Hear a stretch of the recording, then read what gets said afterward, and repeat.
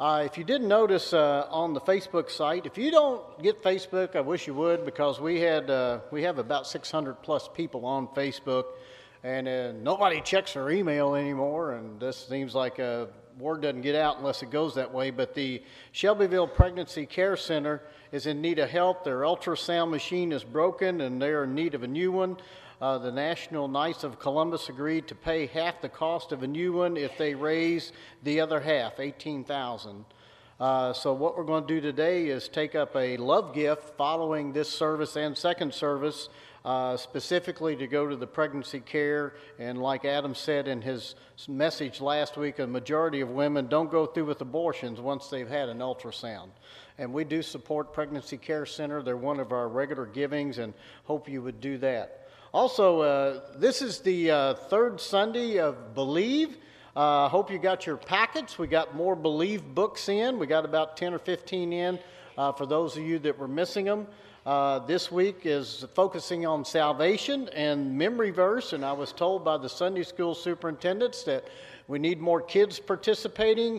8 out of 10 weeks, if you know your memory verse and just go recite it to an adult. And she said, teachers, if you could push it, if you do 8 out of 10 weeks, there's a pizza party and a sock war. Extra prize if you go 10 for 10 adults. I was told that the rumors are there's Colts tickets for the adults to do that. Also, another prize will be a weekend in Cincinnati and tickets to the Creation Museum. And I was told also maybe a trip to Paris or Hawaii. So I just say what I'm told. So if you're interested, please push your kids, because we want to plant the Word of God in their heart. And today we're looking at salvation, and the key verse is, for it's by grace you have been saved through faith. And this is not from yourselves. It is the gift of God, not by works, so that no one can boast. And the key idea is, I believe a person comes into a right relationship with God by his grace through faith in Christ Jesus. So it's what we see happening here is, I think it's very significant that salvation ends up number 2 or 3 behind God and a personal God. And this week's lesson, if you read the book, looks at Genesis and follows the fall of mankind and God's process of trying to get man in the right relationship with him, which was finally accomplished through the birth and death and resurrection of Jesus Christ. But sadly, the church has done so much to damage faith. I believe the church has lulled people into thinking they're Christian if they attend church once in a while. Yes, we want people to come to church. We want good music. We want a good children's program. We want a good Sunday school and Bible education program. We want good preaching, and we want people leaving Sunday morning feeling close to God. But a lot of people have gone to church, but they really don't understand the gospel. They think, well, if I'm born in the United States of America, then I'm a Christian. Some people think they're Christian if they go to church once in a while, maybe Christmas and Easter's and Mother's Day. Maybe you think if I'm a nice person and I do good things. And it's about what you appear to be and not who you are, but that's nowhere in Scripture. So you can't have it to where the outside looks one way and the inside doesn't know Jesus. And that's why this topic of salvation is so important. And what I want to accomplish today is, I don't want anyone to be surprised when they die and get to the judgment throne and they find out they don't make it to heaven. So today we want to find out what are the facts when it comes to salvation, because our culture has made salvation and Christianity based on so many other things than Jesus Christ.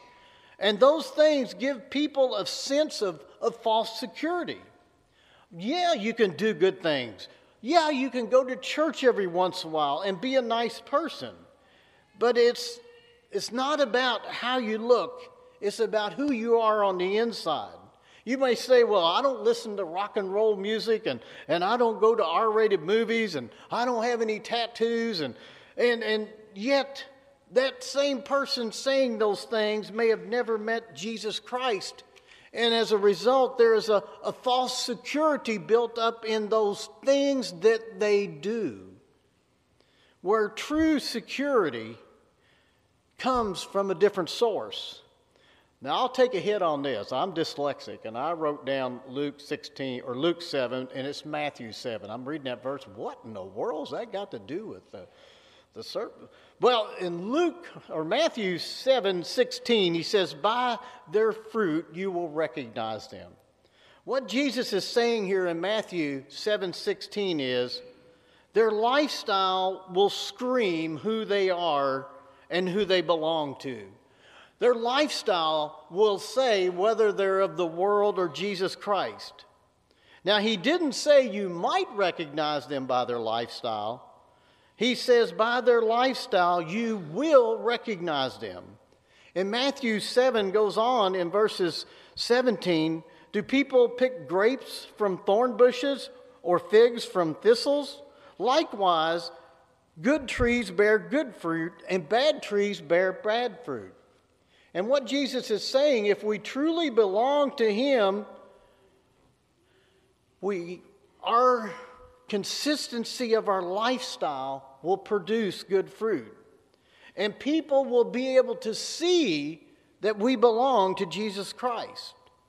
But notice what he did not say. He did not say followers of Jesus Christ are sinless. He didn't say Christians would not sin. No, because we're still tempted, because we still have that sinful nature we inherited from Adam and Eve from the beginning of time. It was born in us. And this week's chapters in Believe talk about that. But do you know what? When it comes to sin in our lives, God knew every stupid thing we were going to do. God knew every sin that we would commit before he saved us. And God saved us anyway.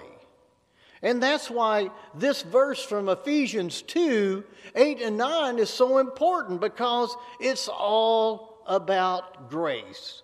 For it's by grace you have been saved through faith. And this is not from yourselves. It's a gift of God, not by works, so that no one can boast.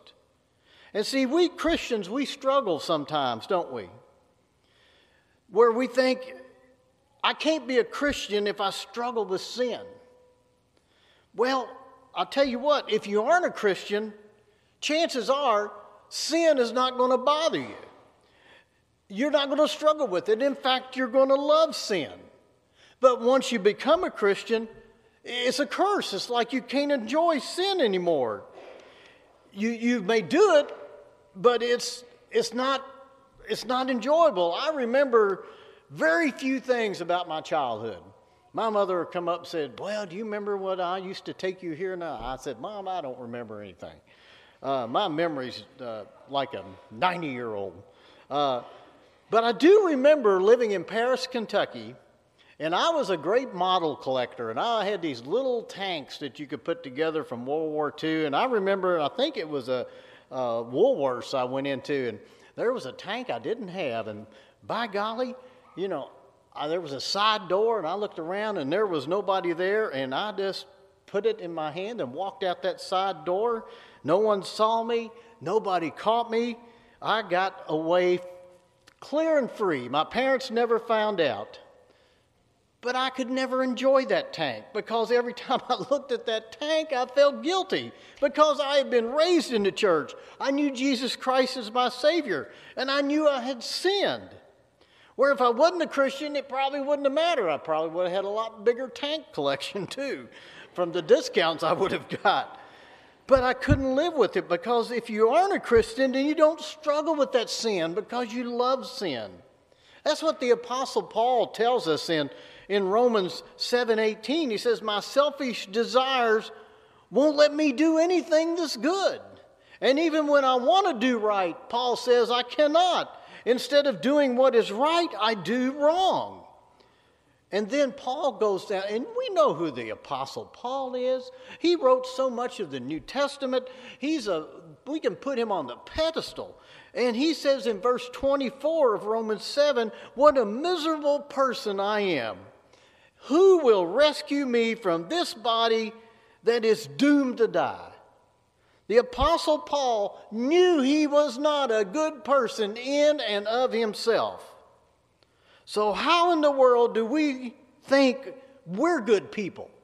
How can we come to church and say, I'm nice to people, I help old ladies across the street, I'm good to the neighbor's dogs, and think that we're still good enough to get into heaven without Jesus Christ?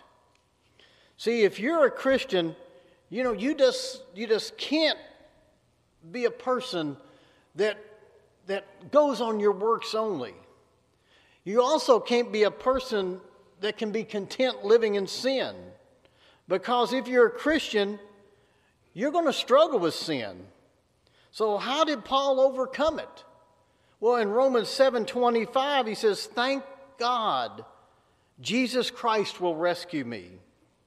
So what happened? Yes, Paul was sinful. Paul struggled. He couldn't do good when he wanted to do good.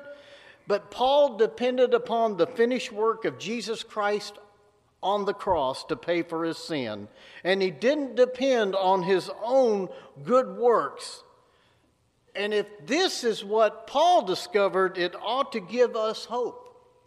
Hope that no matter how bad our past is, no matter what we have done, Jesus Christ can forgive us and use us. This is a big problem that I run into as a pastor and in counseling with people. That there's people that can't forgive their past. I mean, some of them don't have skeletons in the closet. Some of them feel like they have a cemetery in their closet. And when you are haunted by your past, Satan points to you and says, "You aren't a Christian. Well, last week you can't be a Christian because of what you did or what you did when you were 14, 15, 16 years old." And Satan controls us.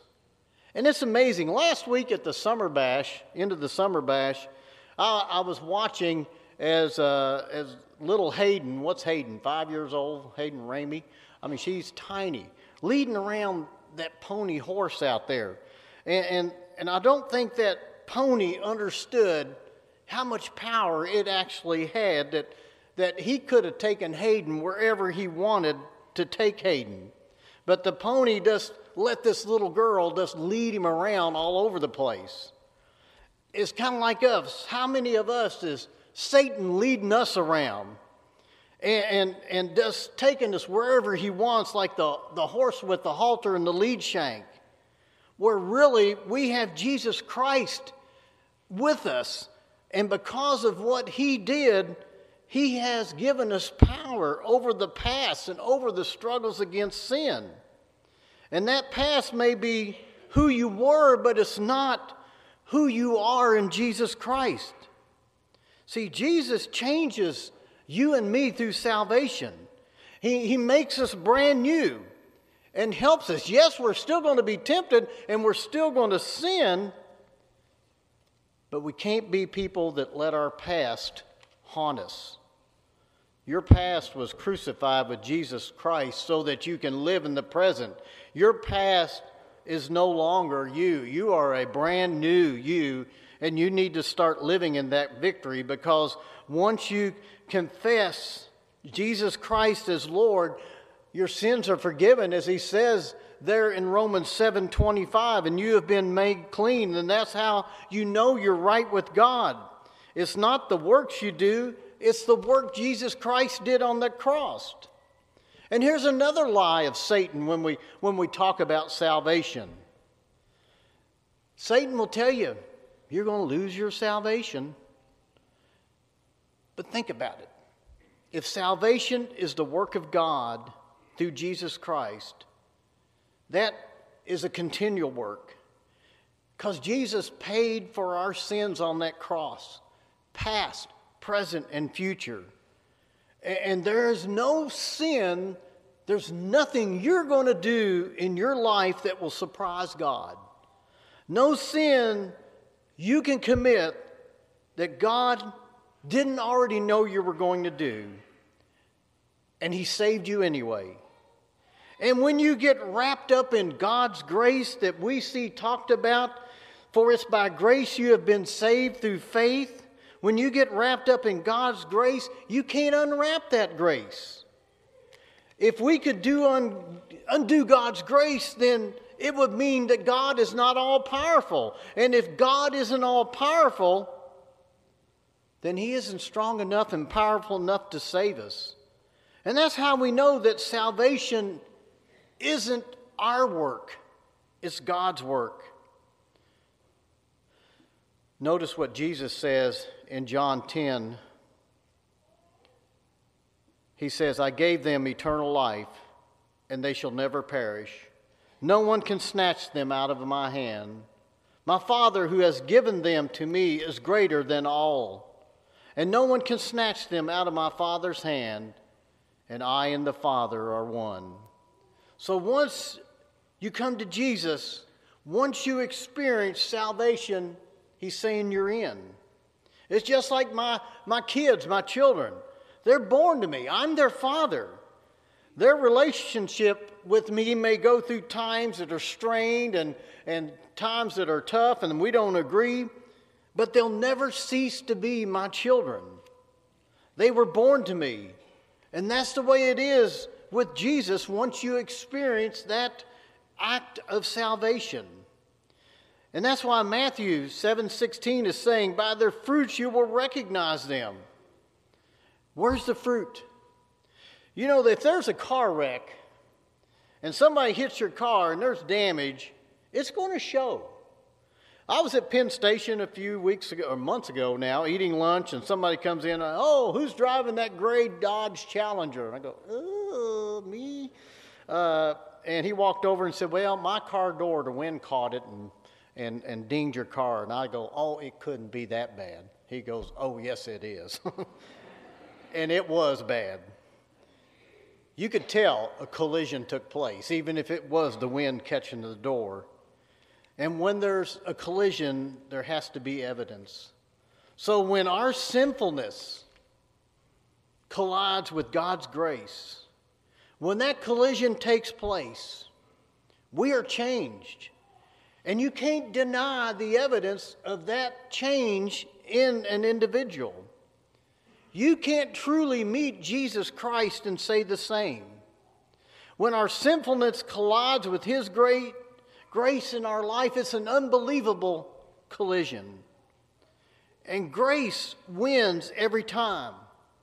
Grace completely changes who we are. Like I said earlier, you cannot meet Jesus Christ and say the same. It's impossible. And that makes it more important that you can answer these questions.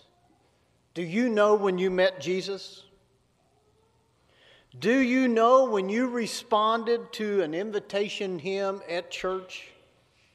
Do you know when you were baptized? Do you know when you met Jesus Christ? Do you know when He changed and made you a new person? Do you know when you experienced salvation? See, that's why the Apostle Paul tells us in 2 Corinthians 13:5, the people in the church, he says, examine yourselves to see whether you are in the faith. Test yourselves. Do you not realize that Christ Jesus is in you unless you fail the test? That is why Jesus concludes this passage in Matthew 7:20, thus by their fruit you will recognize them. And if you look, if Jesus uses a word more than once, it's probably pretty important. If He uses it multiple times, it's very important. And Jesus uses the word fruit 7 times. And today I want to look at an acrostic of the word fruit and go over 5 things that mark whether you know Christ or not. And I want to use the word fruit. Can we put it up? First, the F is for focus. When you look at your life, are you more obsessed with yourself or with Jesus? You know, that will show who you belong to. John the Baptist said of Jesus, he must become greater and I must become less in John 3:30. That should be a life verse for all of us. He should become greater and I should become less. If you can leave here today, go all week long and not even think about God or Jesus Christ until next Sunday, and you might come to church Sunday if the weather's bad and you can't get the boat on the lake or the golf clubs out of the back of the car or whatever it is you have that's on your priority list. Well, if you don't think about Jesus over that period of time, then the reality is you probably do not know Jesus Christ. Because when Jesus gets inside of us, the things of Jesus Christ suddenly matter to us because we're his people. And you can't meet Jesus and be indifferent. And we can't be indifferent to the things that matter to him, and that's his church. Because being a Christian is putting our focus on Christ. You can't meet him and be the same. In the book of Acts, the Christians that met Jesus, they went to their death because of their belief in Jesus Christ. And scriptures, the Bible tells us, if you know Jesus Christ, people can tell because your life is going to show him. So focus. The R in fruit is for repentance.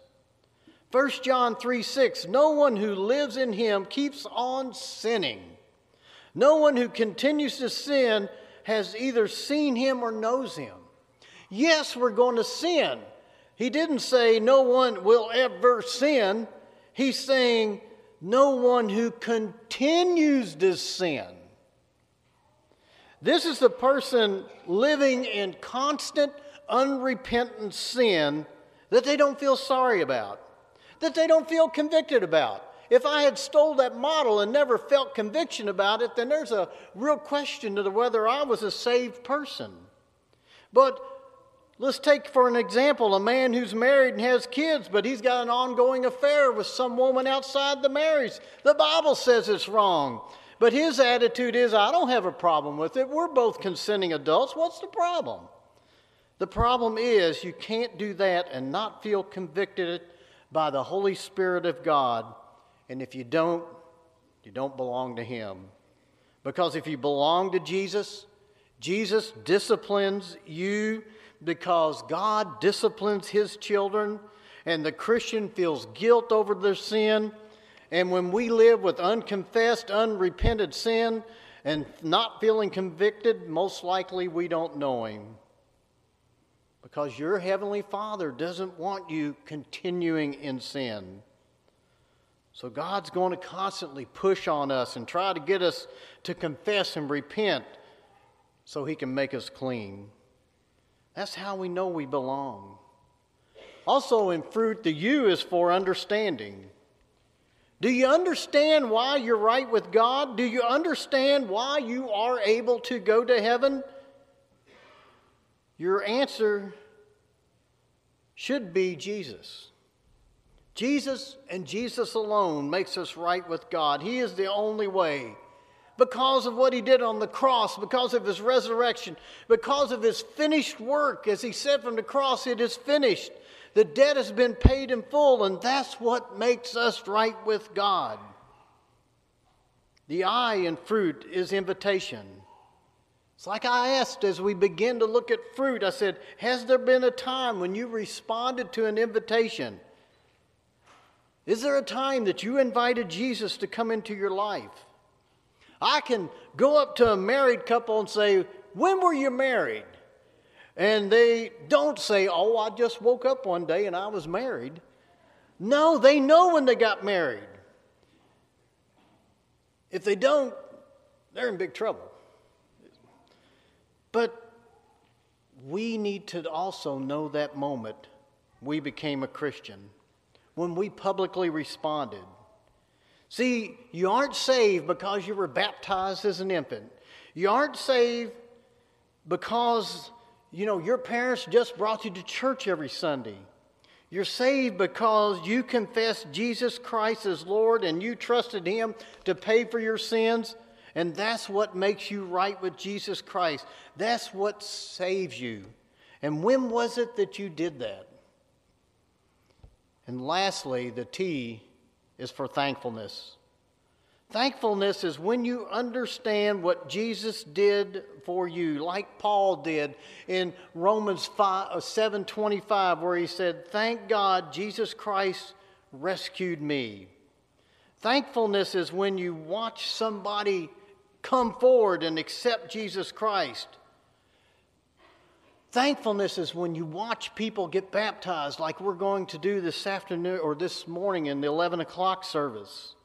Are you thankful when you watch people come into the kingdom of God?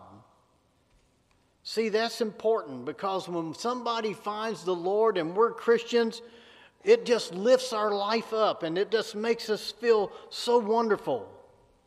But when was that moment for you, and are you thankfulness and have thankfulness for what Jesus Christ did in you, that you feel so grateful that He lives in you and knows that even after this life, He's going to take you into heaven? So the question is, are you one that knows salvation? Have you experienced salvation? That's why it's number 3 in this book, behind God and a personal God. It's important. It's the foundation of moving forward from chapters 4 through 30.